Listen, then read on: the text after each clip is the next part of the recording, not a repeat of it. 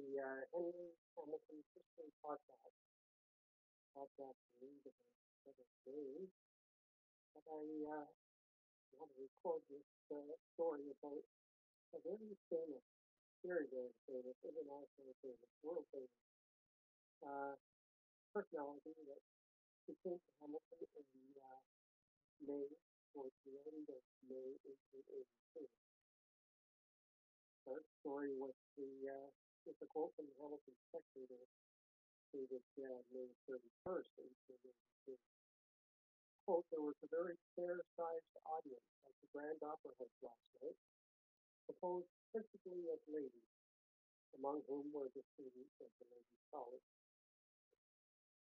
It was a lecture on art decoration that took place at the Grand Opera House on May 30th, 1882, but it was really the lecturer and not the lecture that drew so many. The lecturer was the internationally, even sensationally famous leader of the aesthetic movement, Oscar Wilde. In an attempt to make the stage aesthetically acceptable to the lecturer, it was decorated to his specific request. Quoting from the spectator, the stage was set with three tables, one in the center and one on each side, each covered with a dark-colored cloth of Japanese pattern and dark borders. Upon the side tables, and also on the stage floor, were beautiful flowers in pots, but one looked in vain for the lily or the sunflower.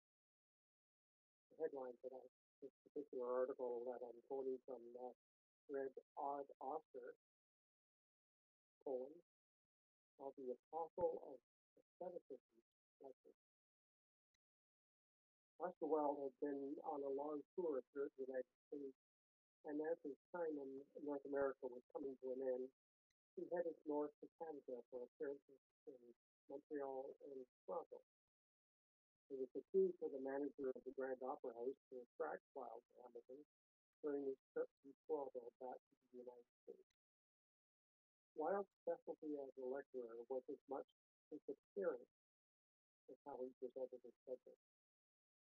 Quoting from the spectator, Oscar Wilde did not make his appearance till 8:30, when he glided onto the stage and advanced to the center table, upon which he placed his manuscript and rested the fingers of his right hand, and assumed a stained glass attitude, placing his left hand on his hip and elbows sticking out from his body. He was dressed in a dark velvet coat of the cutaway pattern, with a waistcoat of the same color and material as were his knee boots. He wore black hose and pumps. Around his throat was a wide lace scarf, and his wrists were encircled by white lace cuffs, and he sported a handkerchief in mouth. Oscar Wilde's exotic appearance was not confined to the outfit he wore. Quote, the somber appearance of his clothing gave an increased pallor to his face, which, though not finely molded, is certainly of an intelligent type. His dark brown hair being down to his shoulders in long waves, just shading the sides of his high forehead, and enclosing his face in a sort of 16th century frame. After the audience was given a brief time to take in his appearance, Wilde launched into his lecture. Quote, he delivered it in French language with a musical, yet sometimes monotonous accent. He uses gestures very little, and only with his right hand, which, when not thus used, is generally toying with his heel. He spoke in scathing terms of the tragic ugliness of American wooden houses, whose ill appearance was made doubly distressing by the terrible colors in which they were painted. Mr. Wilde asked for the establishment of practical schools of design in each city, and thought that the children should be best educated in kindness by teaching them the love of true art. He was referred to customs and institutions on this side of the Atlantic which were susceptible of improvement, such as the American sword, the practice of choking rivers and creeks with sawdust and slag, the fixed teacups at the hotels, and the unsightly and inconveniently arranged houses often met with. He denounced very strenuously the practice of taking advertisements on fences, trees, and rocks. His remarks on art education and the folly of cramming children with mere book learning while they were brought up in ignorance of the beauties of nature were especially forceful and in accordance with common sense. Oscar Wilde did make reference to an example of architecture in Hamilton, which he approved of, calling the recently constructed Canada-like building at the head of Grove Park as, quote, one of the most beautiful buildings he has seen in this country. Wilde's lecture was about an hour long and it was listened to with close attention. After the applause died down, Dr. Burns, editor of the Ladies' College, invited Wilde to visit the college the following morning before he would step on the train to Boston.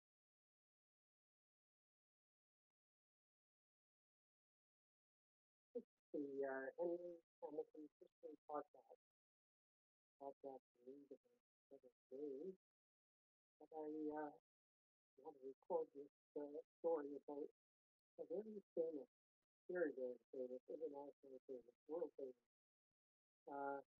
personality that became to Hamilton in May, towards the end of May 1882.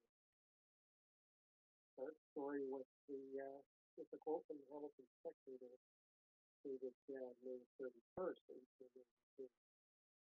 Quote, there was a very fair-sized audience at the Grand Opera House last night, composed principally of ladies, among whom were the students of the Ladies' College. It was a lecture on art decoration that took place at the Grand Opera House on May 30th, 1882, but it was really the lecturer, not the lecture, that used the name. The lecturer was the internationally, even sensationally famous leader of the aesthetic movement, Oscar Wilde. In an attempt to make the stage aesthetically accessible to the lecturer, it was decorated to his specific request. Quoting from the Spectator, the stage was set with three tables, one in the center and one on each side, each covered with a dark colored cloth of Japanese pattern and dark border. Upon the side tables, and also on the stage floor, were beautiful flowers in pots, but one looked in vain for the lily or the sunflower. The headline for this particular article that I'm quoting from read Odd Oscar, colon, of the Apostle of Aestheticism lecture.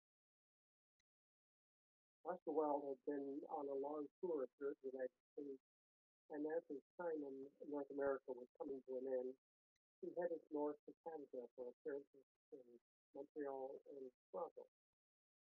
It was the key for the manager of the Grand Opera House to attract Wilde to Hamilton during his trip from Toronto back to the United States.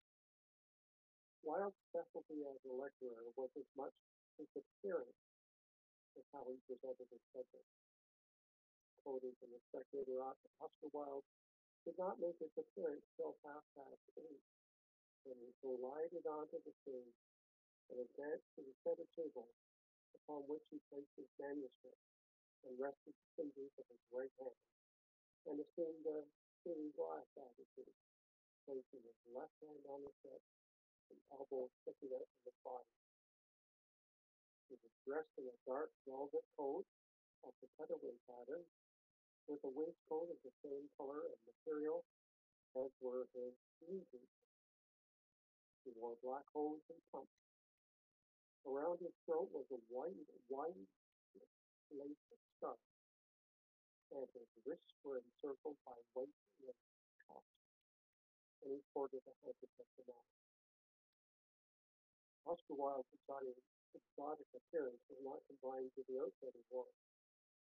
Quote, the somber appearance of his clothing gave an increased pallor to his face, which, though not finely molded, is certainly of an intelligent type, his dark brown hair being down to his shoulders in long waves, just shading the sides of his high forehead and enclosing his face in a sort of 16th century frame.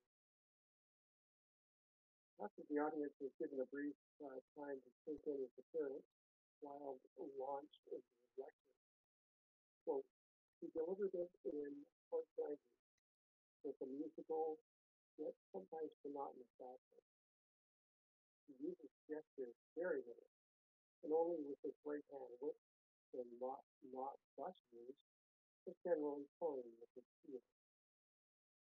He spoke in scathing terms of the tragic ugliness of American wooden houses, whose ill appearance was made doubly distressing by the terrible colors in which they were painted.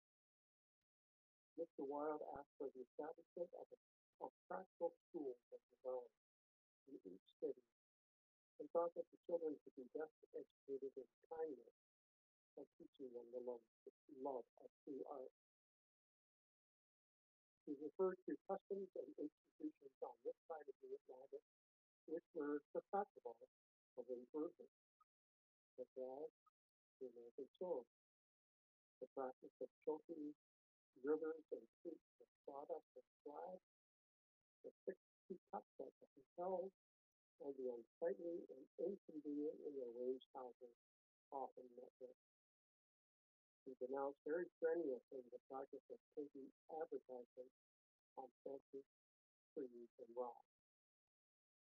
His remarks on art education and the folly of cramming children with mere book learning while they were brought up in ignorance of the beauties of nature were especially forceful and in accordance with common sense. Oscar Wilde did make reference to an example of architecture in Hamilton, which he approved of, calling the recently constructed Canada Light building at the head of Gore Park as, quote, one of the most beautiful buildings we have seen in this country. Wilde's lecture was about an hour long and it was listened to with close attention. After the applause died down, Dr. Burns, that is the President of Ladies College, invited Wilde to visit the college the following morning before he would schedule.